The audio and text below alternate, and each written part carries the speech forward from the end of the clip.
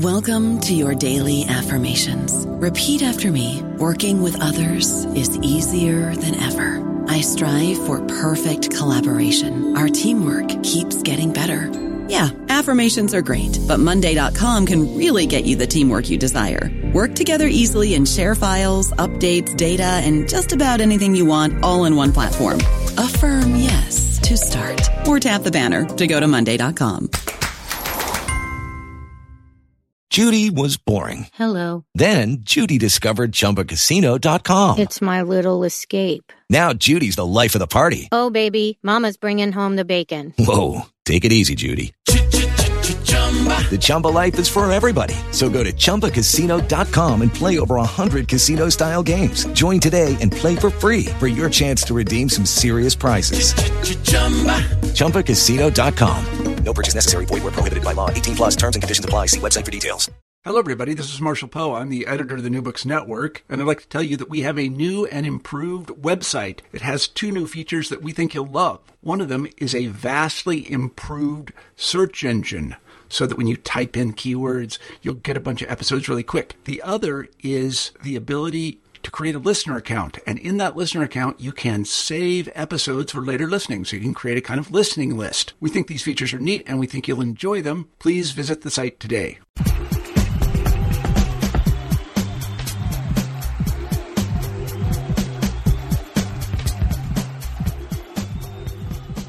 Thank you for downloading this episode of New Books in Sports.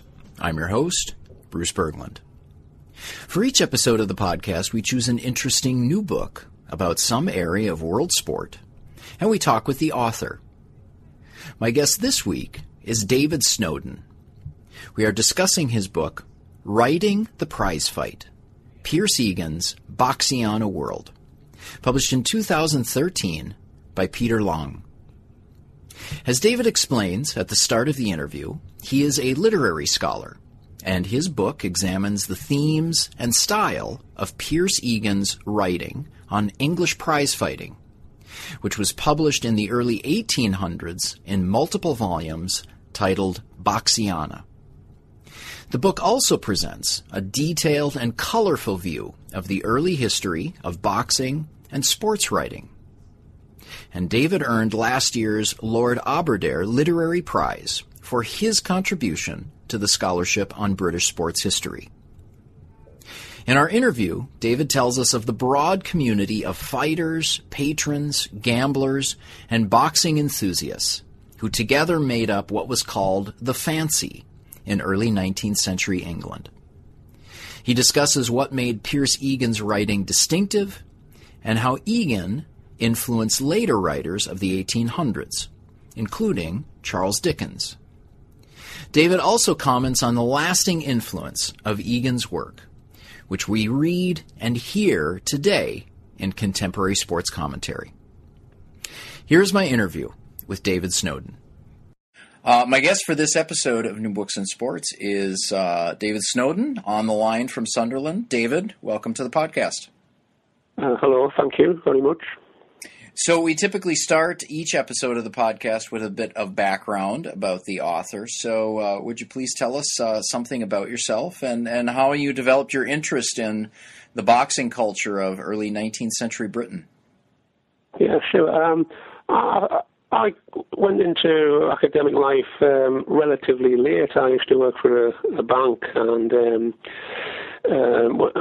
actually I was in my 30s. I decided to go into full-time education. Did an English literature degree at my local university, which is Sunderland, University of Sunderland. And I enjoyed that and decided I was going to stay on and do a master's. And at the time I was looking to move from my dissertation at undergraduate level had been on Dr. Samuel Johnson and his periodical essays. So I was searching around during the summer between doing my degree and my master's to a new subject area. And some of my summer reading I latched on to in an anthology on 19th century literature or romantic literature. on Piers Egan, there was a couple of illustrations from his Life in London, which is his 1821 Metropolitan work, and it looked a rather interesting topic, and I managed to obtain the book via interlibrary loans, had a read of it. It wasn't quite what I thought it was going to be. I imagined in my mind that it was going to be a cross between the Dickens Pickwick Papers and perhaps George MacDonald Fraser's Flashman novels. So it wasn't exactly what I'd expected. However, I recognised it as a rich source of material to do a master's dissertation on. So that went fine. And so the next stage, obviously, was I was going to stay in education to do my doctorate, my PhD, and I moved to the University of Newcastle to do that, but we're still in the northeast of England. And again, I was searching about, well, I've done Samuel Johnson, I've done Piers Egan, shall I look for something new? But one of my professors at Sunderland, although I didn't end up doing my PhD there, suggested, well, you've looked at Piers Egan's metropolitan writing and you've done a lot of research, got a lot of research under your belt. Why don't you look at his sporting literature, in particular his pugilistic writing? And this seemed a good piece of advice. So I drafted my proposal to various institutions based on those lines to look at Piers Egan's pugilistic writing with the benefit, the added benefit that I already had a great deal of relevant research in the locker, so to speak, that was going to come into play from my in-depth research into Piers Egan's life in London. So I did my PhD at Newcastle, and I completed that in 2008. Mm-hmm. So is there a lot of scholarly literature or any scholarly literature on Piers Egan in terms of looking at him in the landscape of early 19th century British writing? No, and this is one of the arguably one of the attractions of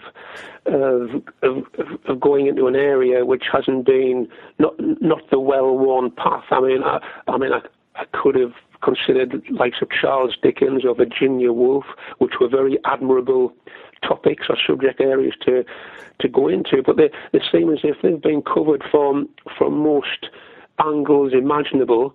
And so venturing with Piers Egan, it was a case of this was, generally speaking, something new. There were articles, there were essays in scholarly journals, the occasional one, but the only real sustained piece of writing, a book devoted to Piers Egan, was the 1971 work by John C. Reid, which was called Books and Bruises, and that was a very broad study of Egan. It was more of a biography, and it covered a lot of ground where his Boxiana writings only perhaps a couple of chapters worth, and a very good book, but it's the only one that, to my knowledge, that existed of Piers Egan, and therein only a couple of chapters specifically devoted to his sports writing or his pugilistic writing. Mm-hmm. So your professor had suggested that you look at his boxing writing. Did you have an interest in boxing before that? No, I didn't. And again, even up to the present day, I do have some general knowledge about boxing or sport in general, many sports from my younger days, and I would say I have a lot of in-depth. I would be very good at quizzes on the 1970s and 1980s sports, but I wasn't interested particularly in boxing. I could name a few significant boxing and boxers from the 70s and 80s, sure, and of course. Academics. If I'm coming at it from an academic angle, one could argue that what I'm looking at, bare knuckle prize fighting, is so far removed from the modern day boxing world of gloved fighters and generally speaking, 12 or 15 3-minute rounds. I wouldn't say it certainly wasn't a prerequisite to be interested in boxing, because I feel as if there's that obvious connection between boxing and the bare knuckle and its forerunner, the bare knuckle prize fighting, an obvious connection. But in the same breath, they're almost two separate worlds. Mm-hmm, mm-hmm. All right, so we'll turn to the book and we'll discuss Egan's writing, but first you should tell us about the context of the fancy. So what was the fancy? Yes, and the fancy, generally with a capital F, would be. It was it was mainly in the Regency, which is early 19th century Britain. You're talking about approximate dates. I mean, the official regencies, I think, is 1810 to 1821, when the Prince Regent took the throne. But it's generally covers a broader period in that first half of the 19th century. Yes, the fancy was applied to people who were interested in sport, who followed the sporting events, but it was particularly applied to the world of prize fighting, the prize fighting followers. Also, the typical characters who were described in Egan's Metropolitan work about life in London were these men about town, the sporting bucks. There were, and I would say, to be a member of the fancy, it could be across class, across more of a catch-all term, but I think was particularly applicable to this a certain class of sporting gent. Mm-hmm. And so this was something that involved both upper classes as well as lower classes. Very much. It was there was a heterogeneous mix of characters. Even the sport itself was supposed to permit or allow for interclass bouts, or that is, a member of the upper class could step into the prize fight arena with a member of the lower classes. But that was in theory. I think in reality, that class, the actual fighting, the fighters themselves, the upper classes restricted themselves to being patrons or doing the publicity, really, I suppose you could argue that carried on into the 20th century. They made the money. Mm-hmm, mm-hmm. And was this a period when prize fighting was illegal or legal? What was its status? It was illegal. Ironically, things like cockfighting was still legal. I think when prize fighting had been made illegal. I think. Well, actually, cockfighting became illegal in 1849, but it was many decades before then where the prize fighting was susceptible to be clamped down on with regard to laws against affray and breaches of the peace. So there was very much a clandestine arrangement regarding prize fights being arranged, that it would be very much word of mouth, and the fancy or the pugilistic club would try and select venues, open air venues. These were generally that were very close to county borders, so that if they were stopped late on in proceedings before the fight commenced in one county, the whole entourage would traipse maybe 4 or 5 miles across the county border and try their luck in the next county. So it was technically illegal, but again, especially for the big prize fights, sometimes a blind eye was turned, and especially when some competition would emerge between various towns to have the fight take place on or around their vicinity, because it was recognised that it was an economically profitable thing to happen, especially for the local taverns and shopkeepers. Mm-hmm, mm-hmm. So this was something. So even though Pierce Egan was based in London as a writer, the fights that he was watching, the matches, would take place in the countryside surrounding the city. Then, yeah, and places like, for London, Wimbledon Common used to be used, for example. Usually they were quite a hardy bunch, the Fancy, and they would traipse around the countryside for quite a number of miles, especially if the attraction was there for a major fight which had excited the imagination. There were other pugilistic hotbeds in England.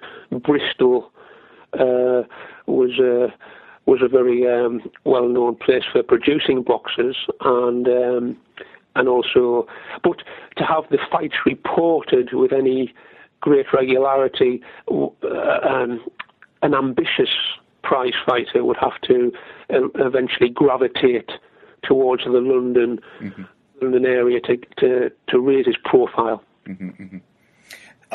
So what types of what kinds of crowds, or the size are we talking about? So these are in the thousands, correct? I would say for the big fights, the smaller affairs or the impromptu affairs would certainly be not thousands. Okay. But it's this is the thing where it's difficult to gauge the smaller scale affairs. Very much, I think, relied on the likes of Pierce Egan to generate the publicity and the interest, because not every fight was on the scale of Cribb v Molyneux or a Jem Belcher versus Hen Pierce, or even going back into the 1820s, the subject of William Hazlitt's quite famous essay, The Fight, or the fight between Bill Neat and Tom Hickman, known as the Gas Man. These fights were in the minority. Okay. So they could generate these big attendances that you mentioned, but on the smallest scale, certainly not those numbers. And then you had to rely on the imaginative and idiosyncratic, almost reporting style of Pierce Egan to generate the interest. Okay, so Egan then performed a function for members of the Fancy in London who were unable to travel out into the countryside to see the matches. Certainly, and I think as time goes on and you go into the 1830s, prize fighting was on the wane, and there's some of the descriptions where you can imagine a person who was keen to witness the fight. It was, I think, it got to a stage where you had to be quite a die-hard follower of the prize fighting world to get up in the early hours of the morning to undertake possibly quite a lengthy trek. There was obviously the outlay of money you would have to pull out, perhaps for food or perhaps even overnight accommodation.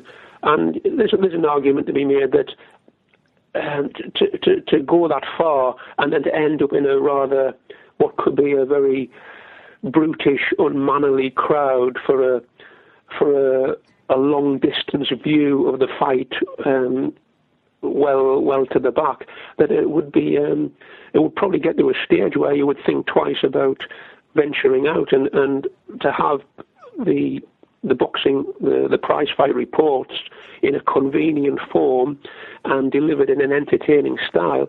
It would be, there's a point to be made that it would be a preferable thing to be sitting by one's fireside reading the reports rather than getting out in the elements for a restricted view.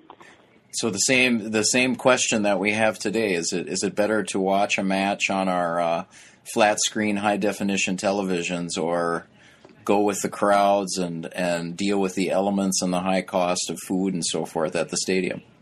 Yeah, I think what doesn't transfer to the modern era is, or always is not an issue in the modern era, is that gambling, the gambling element was such a major part of the perhaps the attraction of being present in the 19th century, whereas that's not an obstacle, as one could have access to online and.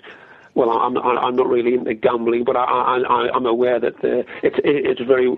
You could be watching, as you say, your big screen TV, and still be able to. If gambling was your thing, you could gamble to your heart's content. Whereas perhaps people who wanted to get out and meet their friends and socialise and drink and indulge in this really heavy gaming aspect, which was part and parcel of the fancy and such a preoccupation.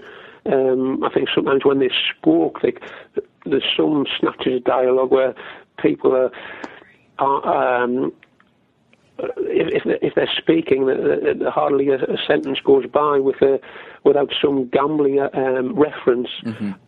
So I think that was certainly an attraction that would, if you were really keen on the gambling aspect, that would perhaps keep you going to the fights. Mm-hmm. So we have these upper class spectators and gamblers and patrons of the fights, and lower class boxers. What benefits did the boxers gain from being part of this? I think there was a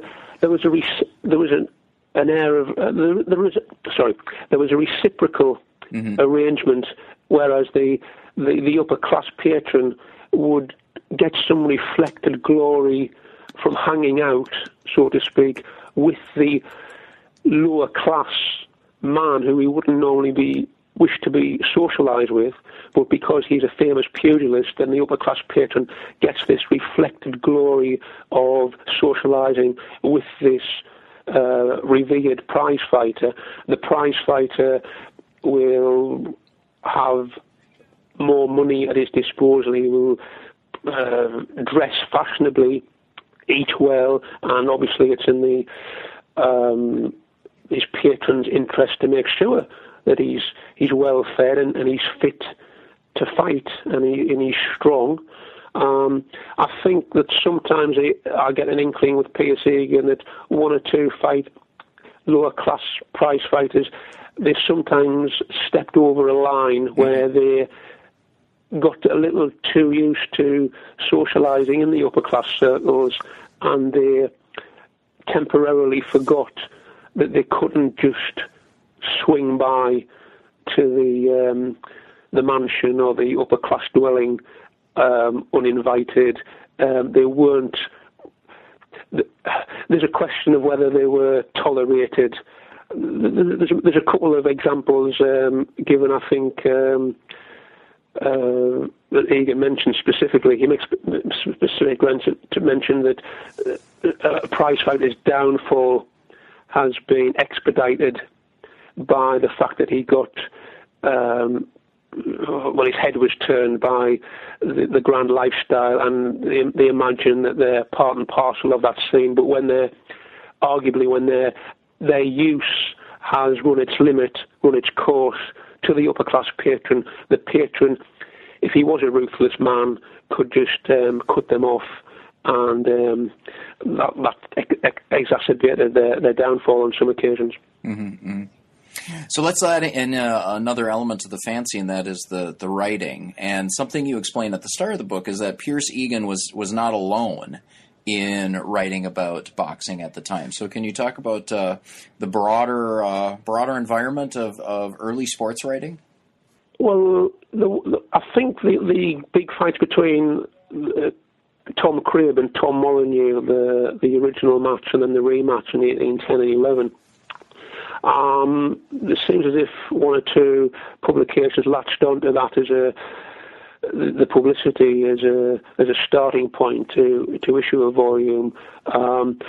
Pancratia or Pancratia, I'm never sure exactly how how people would pronounce that, but that was produced in 1812, but that was anonymous. You've got Bell's Life in London, their editor, Vincent Dowling. Egan's great rival was John B. That's Gon, John B., which was a pseudonym of John Badcock, who was very much he's arguably on a par with Egan because he took over the editorship of Boxiana 4. And if you're reading Boxiana 1, 2, 3, and then you go to Boxiana 4, it's almost a seamless transition. But you had the Sporting magazine, which I believe saw light of day in 1792 for the first time. And again, it set out its stall pretty early on that it was going to provide details of the fights to satisfy people's thirst for the gaming, because more gambling led to greater toleration of the prize fight activity itself. So we had the Sporting magazine. I think Bell's Life in London, which was I'd probably get its zenith in around about the same period as Boxiana in the 1810, 1830. So Robert Surtees came along and he banned it from his Sporting magazine, but by this time we're into 1831. So it had Boxiana had that golden period, and we had Vincent Dowling, John B., but by the time there was a change of culture as we go into the Victorian period. Bank holidays were greatly reduced. Leisure time was frowned upon. A sport that had been tolerated when it was deemed to be useful in some way, when the Napoleonic Wars were on, it ceased to be winked at, and it was on the decline. And on one or two publications started to disappear from the columns, such as the Sporting magazine. Well, so let's talk about what set Egan and Boxiana apart, and I'll ask you first to give an introduction of him. So, who was he? Who was Pierce Egan? Where was he from, and how did he come to be part of the fancy? Right.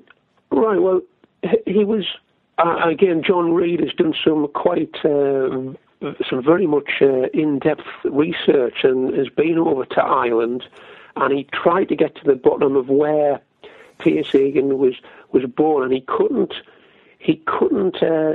really nail it down with any degree of certainty. So there is a possibility that Egan was born in Ireland, but what is certain is that by the time he was a toddler, probably age 2 or 3, he was in London. His mother and father were certainly from Ireland. They came over. His father was working in London, and we see Pierce Egan being brought up in the metropolis. I think he was quite in a district where it was near to the world of the theatre, and this was a big influence on Egan. And he's got into the world of the fancy via the drinking clubs, probably the theatrical circles, and it's very much the underworld of literature before he breaks into the sporting journalism, because he gains experience in the printing trade. Mm-hmm. And I think this is evident sometimes when you're reading Boxiana, the typographical use of the variation Egan uses. There's block capitals, there's small capitals, italics, and you think his experience in the printing trade is coming to the fore there. So, of course, a large part of Egan's writing with Boxiana is devoted to the fights themselves, but he also presented a much broader view of the fancy, and I want to ask in particular about the boxers. How did he present the boxers in his writing? Yes, very much in elevated terms, using metaphors or analogies that would liken them to classical heroes, to military figures. Obviously, the Napoleonic Wars were raging at the time. References to Napoleon and Wellington. I think he was a well-educated man, and he would use, as I said, the classical references. And he certainly, there was no condescension from Pierce Egan. He would treat these men who were coal heavers and butchers and costermongers. He would speak of them in elevated terms, and it was almost as if he, in the pages of Boxiana, and when these men took into they might have their travails and their troubles in everyday life about work and money and family and health, but when they entered the prize ring, it was almost as if they were playing a part, and the eyes of the world were on them, and I suppose to an extent via Pierce Egan's publicity of them, to the eyes of the sporting world. At least the eyes were very much on them. Mm. And yet at the same time, he presented boxers as akin to classical heroes, but an important element of his writing that you talk about is his use of slang. And he did this in a creative and also a careful way. Can you talk about how he used slang in his writing? I think if one reads through the volumes of Boxiana, you can see a progression in the sophistication of the use of slang. You could go from very very simplistic slang, which could be, you could have a person's eye referred to as an ogle, so you could have Egan using the term for a blow to that part of the body, and all he does is he adds the letter R or the letter ER to an existing slang word for a body part to denote a blow to that part of the body. Well, now that's very basic. That's a very elementary approach, but you see it as the volumes go on that he sometimes there's evidence. Well, I believe I've find one or two instances where Egan will actually arguably coin a new expression, coin a new slang word, or if he doesn't use a slang term, he can use just an imaginative turn of phrase to transform the mundane, the banal, into something more mysterious. For example, the people being caught in a terrible shower of rain, he describes them as being drippingly assailed, as opposed to were drenched or soaked to the skin. Or if somebody received a blow to the head, he might say something like, "Oh, that set the Botherhams on duty in the Brain Country," which is quite long-winded, but I think that can be excused because it makes it a more interesting read. Mm-hmm. So are there words or phrases that in Egan's writing that had lasting use in English? Well, in my book I do have a slang glossary in the closing pages, which has been complimented on, I'm pleased to say, as one or two critics have remarked that they wish they'd had this at their disposal when they were doing their own research into an article onto this period. I'm not. To be fair, I'm not sure that Egan. I think in the Oxford English Dictionary there are one or two instances where the first citation of a word or expression is cited, and Boxiana is cited as the first known use. They're not very many. I'm a supporter of Egan, but I wouldn't go overboard with my claims for the. Certainly, he coined a few expressions, but when I say perhaps that's misleading to say he coined them, because some of these were once only expressions. Yeah. Well, related to that, you do write about in your book about Egan's influence on later 19th century writers, and including Dickens. And so, can you talk about that? Yeah, this is very much a hotly debated point. Not specifically with P.S. Egan, but there's a lot of ongoing research, even books that have been produced this year about Egan. I don't know if it's putting it too strongly, but Egan's. I meant to say Charles Dickens' plagiarism. People are arguing that he's stolen. And I don't think I'm putting it too strongly to say that they are accusing Dickens of stealing ideas and then passing them off as his own. Now, I'm not saying he's done that with P.S. Egan. If I read a work by Charles Dickens and I stand this side by side with a work by P.S. Egan, okay, I'm an advocate for P.S. Egan, but I will fully concede that the superior writing is very much with Charles Dickens. Having said that, Dickens, once he was established, seems to have been very swift to try and quieten down any reference to the influence that P.S. Egan's life in London had on him,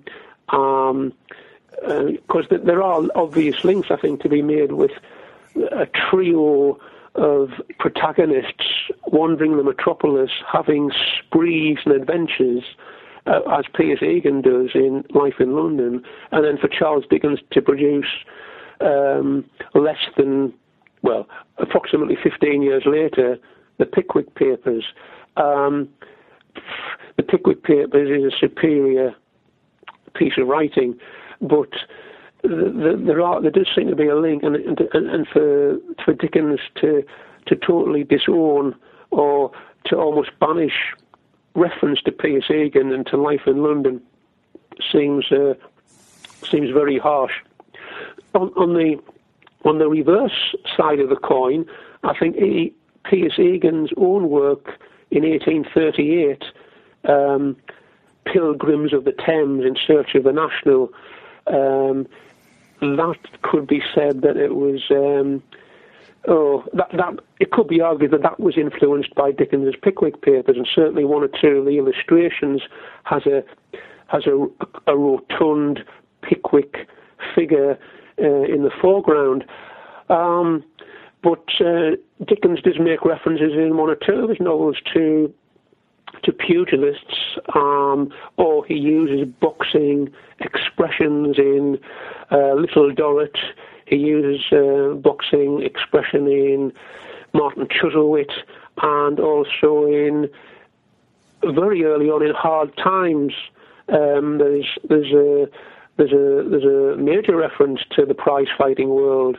And later on, he talks about somebody frightened that somebody's going to come round and challenge them to a tussle in Lancashire fashion, which was a rough form of prize fighting. So there's quite a few pugilistic references that Charles Dickens uses, and the more obvious link is with his Metropolitan work. I'm going to not be too decisive on that point. I think that it can be argued that Dickens did use Egan's work as an influence, but I'm not going to. I don't argue it too strongly because the quality of Dickens' writing is superior to Egan's. Mm-hmm, mm-hmm. And you do see as well, and you talk about this in the book, some how to say distant echoes of Egan's style of writing in contemporary sports writing. Yes, I do.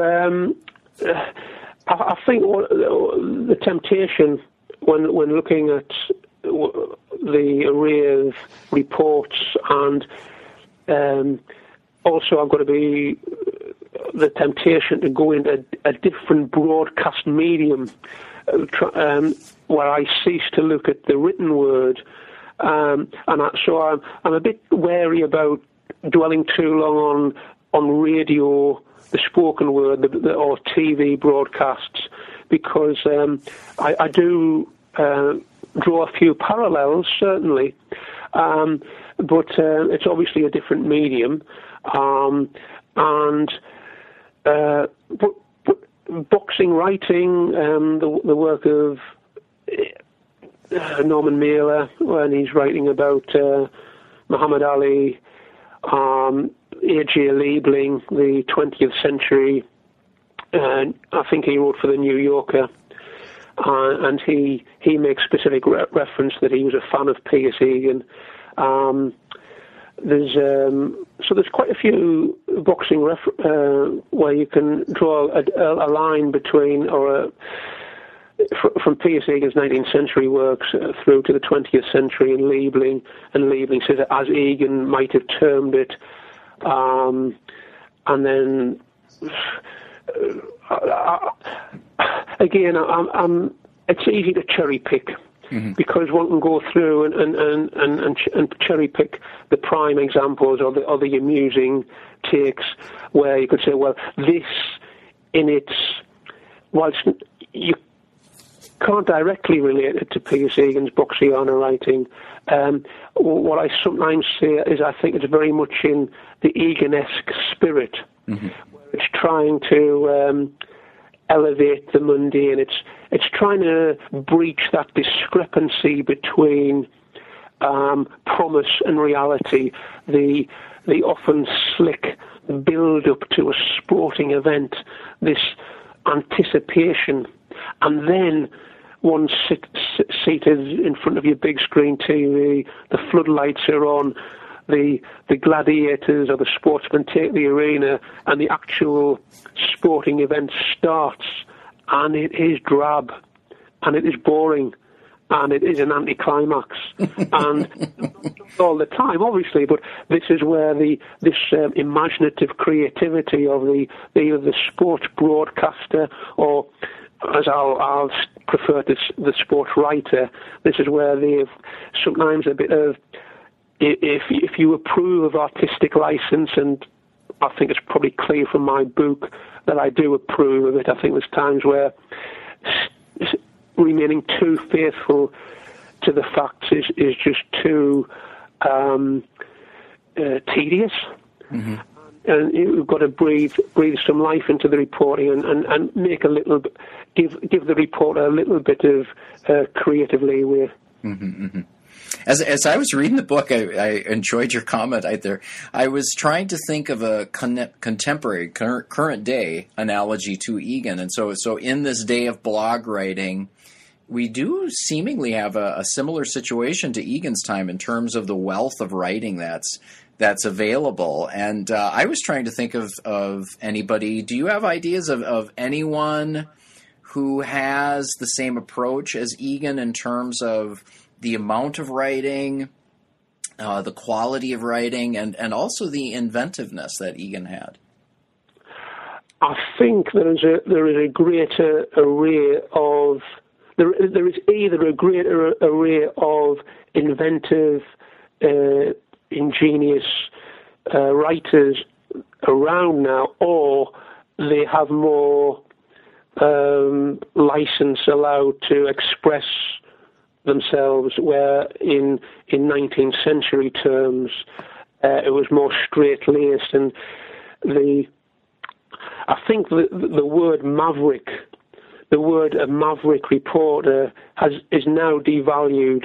Mm-hmm, mm-hmm. So it has become devalued. There's an overabundance of writers, or even if you go into the sporting arena, perhaps sportsmen who are either self-styled or are styled by the pundits as being entertainers or mavericks. And I think that the word is bandied about a little too much, but there's certainly a lot of it. I say a lot of inventive reporting out there. And in fact, if I was going to try and pick parallels now with Egan, there would be an overabundance there. I think it would become almost a pointless exercise. Egan was more of in his period, and even arguably into the first half of the 20th century, he was more of a rarity. Mm-hmm. He wouldn't stand out now.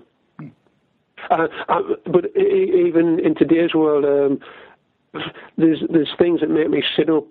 I think it was the NFL season, not last season, the season before, where the British coverage, which is only a 1 hour's highlight program, it was watching a New England Patriots game. It was the last seconds.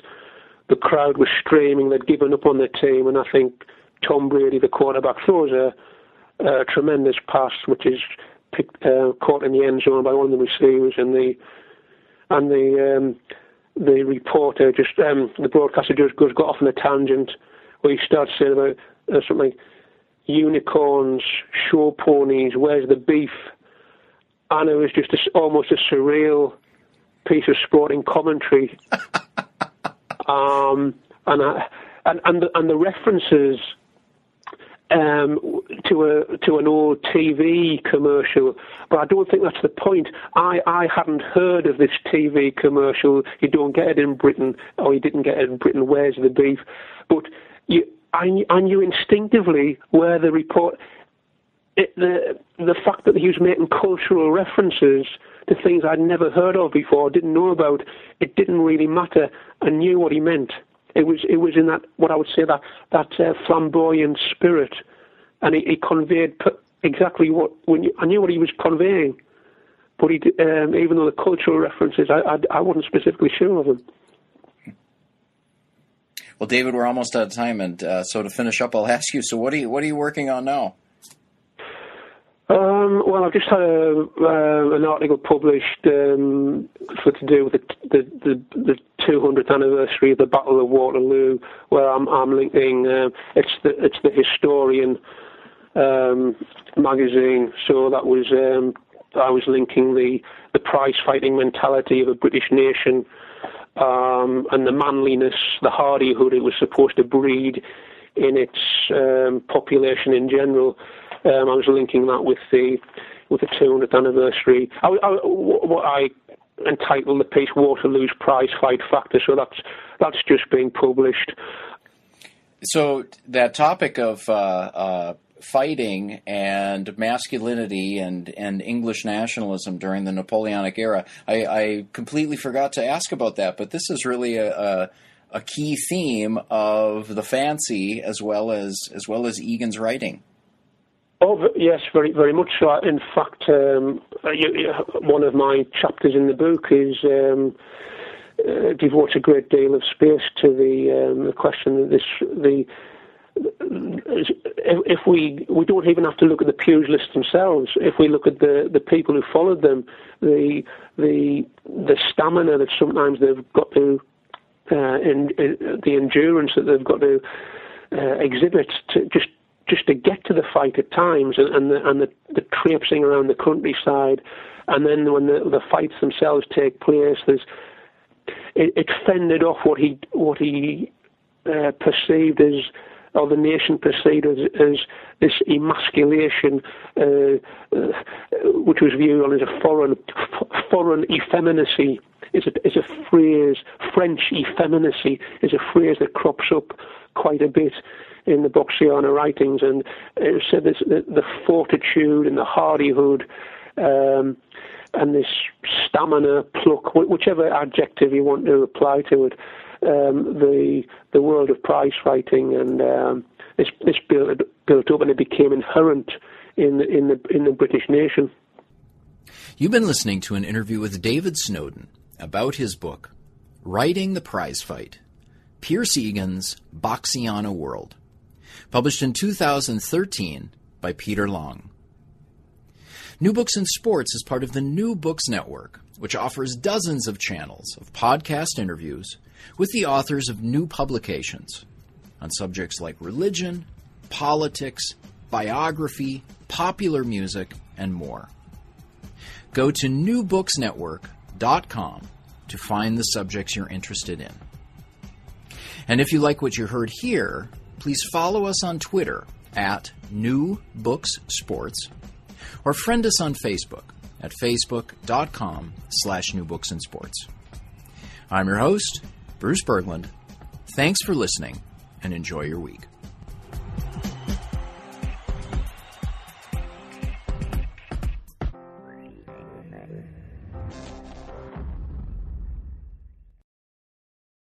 Lucky Land Casino, asking people, what's the weirdest place you've gotten lucky? Lucky? In line at the deli, I guess? Aha, in my dentist's office. More than once, actually. Do I have to say? Yes, you do. In the car before my kids' PTA meeting. Really? Yes. Excuse me, what's the weirdest place you've gotten lucky? I never win and tell. Well, there you have it. You can get lucky anywhere, playing at LuckyLandSlots.com. Play for free right now. Are you feeling lucky? No purchase necessary. Void where prohibited by law. 18+. Terms and conditions apply. See website for details.